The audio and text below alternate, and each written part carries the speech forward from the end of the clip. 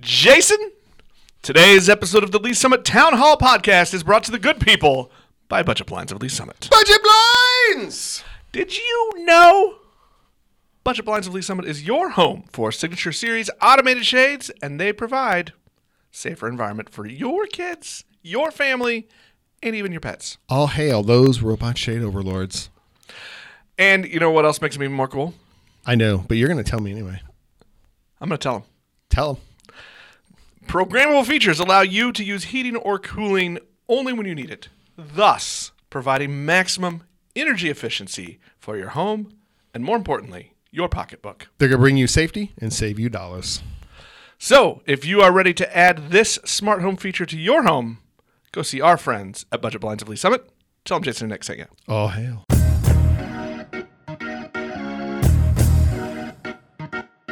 Hello and welcome to this Friday conversation episode of the Lee's Summit Town Hall Podcast. Still here.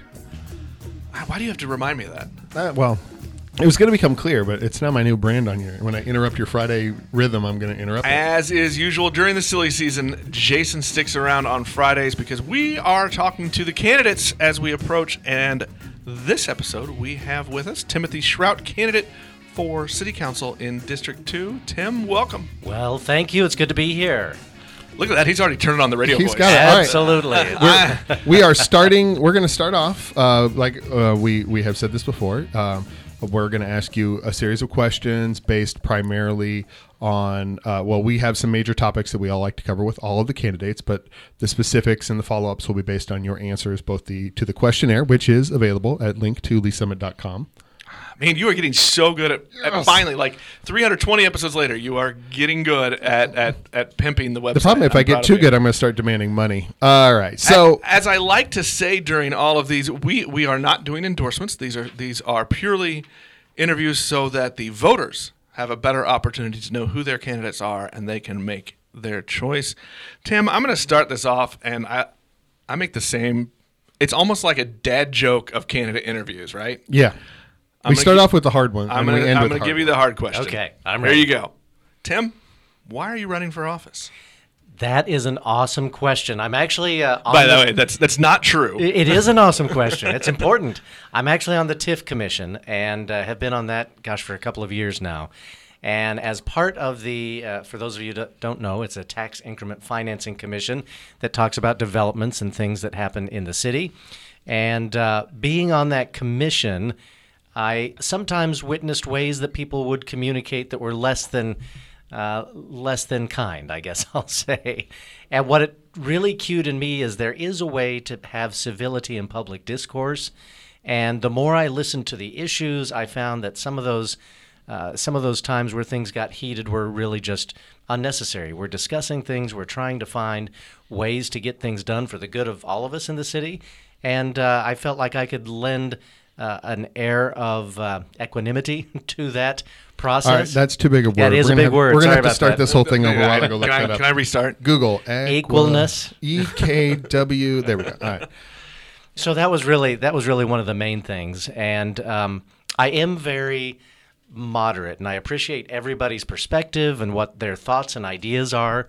And I think that's something that, in terms of serving, I thought that I could serve in a very effective way because of thinking of things in a considerate way and not being prejudging any particular issue until I've heard all the facts. All right. Well, since you brought up the TIF Commission, kind of a suck-up move, isn't it? Well, yeah, I think it's like as if you know us. One of the most contentious TIF vote, I think, in probably living memory, or at least since the Summit Woods development, is the downtown Lee's Summit Apartments development that is now has broken ground and done most of its demolition there on the site. It looks both cool and creepy. You voted in favor of it, but you were on at least at the time, or at least the side that did not, they forwarded a recommendation against, and you had voted, correct. You were recommending for. How did you manage that process? When you talk about civility and going through that process, that was really pretty heated for an appointed commission. Yeah. How did you manage that, and what lessons are you taking out of that? So that's another good point, because what I was seeing in that process was that it was a sort of theoretical argument against it, which I get. There are certain reasons you use TIFs and certain reasons you don't use TIFs. One of the arguments was that you don't use TIF in a residential development. And I get the idea, I get the theory behind that. But as I listened to the arguments, and you're exactly right, the TIF Commission did not approve it. The non-recommendation went on to the City Council, but they heard what we had to say, and I think they took some of those things into consideration. So the reason that I did vote in favor of it, again, I had no preconceived ideas, no preconceived thoughts as to what should or should not be done. When I listened to the proposal, what I saw was that we had a piece of property that needed to be moved. We had a seller that needed to sell it. The church really had tried to find a buyer for a long time and just was not having any success. So we had a property that was truly blighted and was going to become even more blighted, which is a precondition for a TIF. And I thought that it was best that one of our strong community members in the church get to sell that property so that they could get on with their mission of being the church. And then secondly, that property would be developed so that it did not fall further into blight and make the neighborhood even worse for that. And then the final consideration was, my goodness, that's a piece of property that's not generating tax income. If it's sold into a taxable entity, then all of a sudden, immediately, it's creating tax income for the city. In addition, the construction, bringing more people downtown, simply does just that, brings more people downtown to the downtown businesses. All right. Well, okay. So you I think you made a very cogent argument, or for where you stood on that. Is this the kind of framework that you're going to take when we're dealing with? Because one of the things that I think causes the most controversy at the city council level is incentives and the use or non-use, or how much they use for any given project. So are you planning on taking that exact framework, or do you have a different way that you want to look at these developments as they come through in Lee Summit? I think the approach that I bring is that I'm going to listen to any proposition and find if it's advantageous for the city and advantageous for the development, or if it's not. And if there are coherent reasons that it's not advantageous and there's good arguments for it, there were some arguments posed in that development that were not good at all. And so when I heard those, I was frankly somewhat aghast at some of them and had to shake my head. But if there are valid reasons that a development should not be a TIF development, or the development should not go through, I'm certainly willing to say that and vote on the other side. I'm going to move on a little bit to our next topic. It's actually this is one of my favorite questions. I used to do some public participation events, and we'd go into communities and we'd do those SWOT analysis, and I always was intrigued by the fact that the one everybody had trouble with was when I asked what the opportunities were. So one of the questions that we like to ask in our questionnaire, and I'm gonna get into it here with you, is about what opportunities do you see. So as you throw your name in the hat here to run, is there an opportunity you see, or some part of the council's actions that you're really excited to sink your teeth into? Is there an opportunity you see that excites you? Yeah, there's a couple of those, and they are somewhat related. And I'm actually on the Ignite team for affordable housing. And so I think affordable housing is incredibly important when we look at our major employers in Lee Summit. Many of their workers have to come in from Kansas City or Raytown, and they don't live in our community. In fact, we just spoke about that a little bit ago. So we want our people who are employed by our major employers, we'd like for them to live in Lee Summit. So affordable housing is extremely important to keep our tax dollars here and to keep our workers in our community instead of going out each evening when they leave work. I want to pause you for a second here and ask this question, because this is something I think that people don't. There's not a coherent agreement across the entirety of our community about that. Are you stealing my question? What do you mean by affordable housing? You are.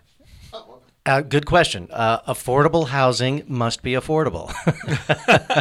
Okay. How do you define affordable? Right. Affordable to whom and under what circumstances? I can't necessarily put a dollar figure on affordable, but I think we all understand the makeup of Lee Summit. If for one thing, inventory is pretty low in Lee Summit as far as the number of houses for sale, and the price point of those houses are relatively high, so that maybe somebody who works at St. Luke's Hospital doing whatever may not be able to afford a level of housing that is available easily or readily in Lee Summit. So what we'd like to have are housing that people can afford, that are at every strata of society. And it actually comes into my second passion, and that is to make sure that Lee Summit is a community of diversity and inclusion, so that every strata of society, socioeconomic, race, gender, everything is represented here. And studies tell us that the more diverse a community is, the more successful overall that community is. Hi, I'm Jane Monroe, owner of Embrace the Grape and District 4 resident. Donnie Funk has my vote for City Council, and here's why. Donnie's time serving on the Planning Commission, his experience in the construction industry, and his work as a small business owner has given him the insight we need on City Council. This means that Donnie knows the questions to ask to get accountability for our tax dollars. Donnie Funk is a strong advocate for public safety and will work to ensure police and firefighters, along with all city employees, are well cared for. Join me in voting Funk for 4 on April 7th. Well, let's take the flip side now. Then let's go to the one that everybody seems like they love to jump on when you do those SWOT analysis. It's not really a threat, but what are the issues? What are some issues that you think you're going to have to deal with as you take office if you're elected?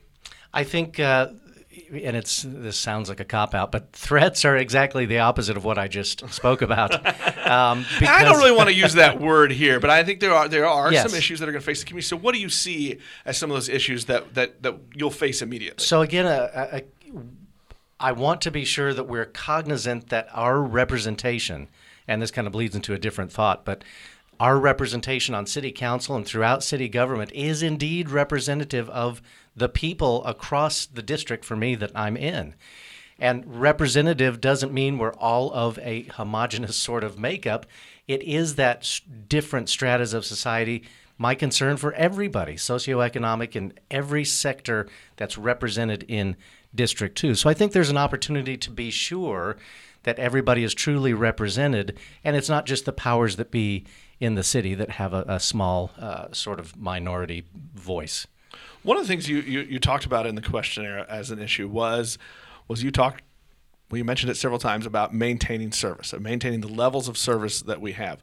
One of the things that you get to do if you're elected right when you take office is start on the budget season, is to look at and approve the budgets.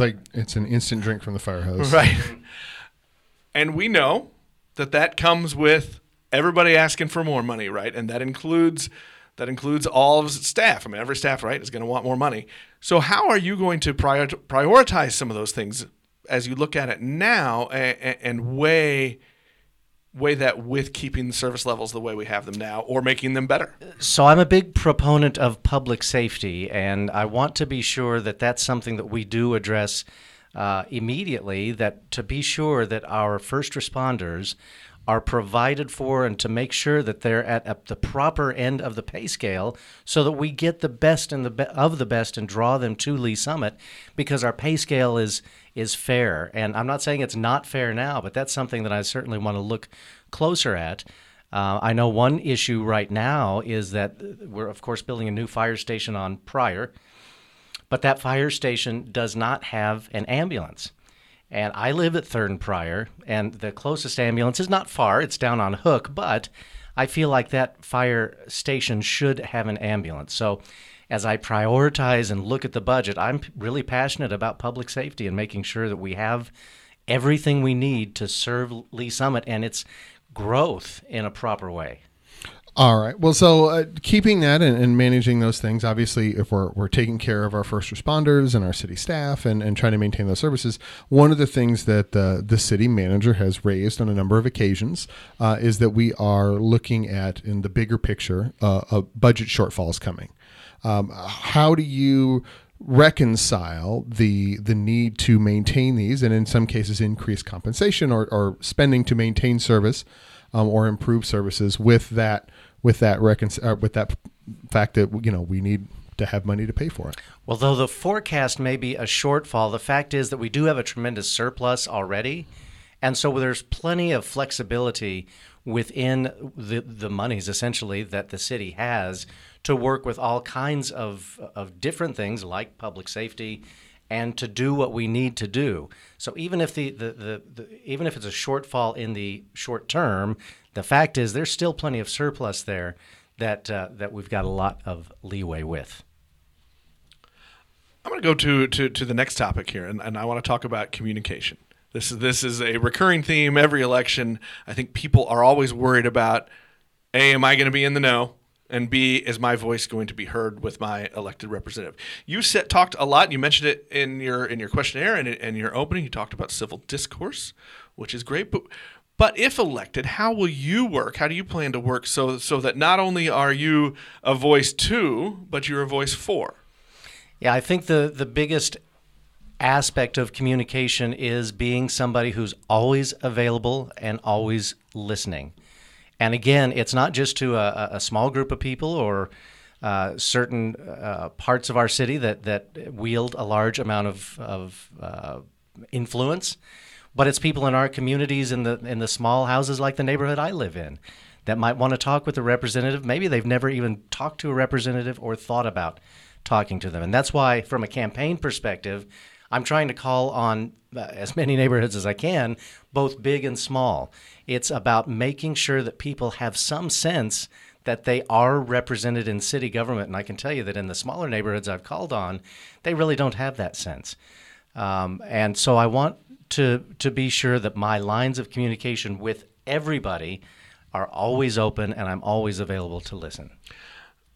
One kind of follow-up on that is, everybody knows we are approaching that 100,000 population mark, if not already. Mm-hmm. One of the things that we notice is not everyone is the nerd that Jason and I are, and we love the city government stuff, and we are already involved in many things. And because of the work we do with this show and my news work with Link to Lee Summit, I get to go to a lot of different meetings. I get to meet people. Not everybody is there. So how would you, as an elected representative, how would you encourage more people to make that effort, that little bit of effort to be in the know, to want to be in the know so that they can know when things are happening? They can see the ways that their voices can be heard. So it's not somebody upset after decisions have been made, but that they felt a part of it all the way through. How can you encourage more involvement from people? It is a good point, and it's certainly a two-way street. Communication is a two-way street. So I think part of that is getting out in front of people frequently, not just in city council, not just in the formal functioning of city council, but truly, as I'm doing now, knocking on doors, talking to people, seeing what their needs and thoughts and concerns are, and making sure that I'm as available out in the community, not just at the same events that everybody goes to, because that's relatively easy, right? But being in different parts, especially of our district, and again, making myself available to people to let them know that they can call me or send me an email or do whatever at any time and have a stake in what's happening in the city. All right. Well, as we wrap things up, I kind of lied to you a little bit in the beginning. I said we don't do endorsements. And we don't, but we are going to judge you. This is the most important question. This is the most important part of our interviews. And really, if the people of Lee Summit are not using this question to rank their candidates, then they're doing it wrong. So as we wrap things up, first I want to say thank you. Thank you for not only throwing your name in the hat and being a part of the process and raising your hand to serve, but thanks for taking a little bit of time with us. Thank you. This is delightful. So that we can get your voice out there to the people. This is the big question. Yes. If I were to have two dinner plates, one plate has tacos, one plate has burgers, I put them in front of you. Which one are you eating? There is a correct answer to this question. My goodness. Tacos or burgers? And by the way, politician answers will be roundly mocked. I think I'd go for a taco burger. That's the right answer. No, he said taco burger, which, I mean, you can get. You can get a Taco Bell. I just heard taco and I you just shut heard down? tacos. All right, I that's don't do that. You're trying to make everybody a winner. This is a we're going to say it again. This is an ongoing debate that we have with a couple of other local business owners who are in the wrong, by the way. Yes. So we just thought we would use this opportunity to prove how wrong they are. Yeah. And thank you for adding in, even if we're ignoring the second half of your answer. Yeah, I was going to ignore it. Tim, thank you very much. Well, thank you guys. I appreciate it. We appreciate your time, and we will talk to everybody on Monday.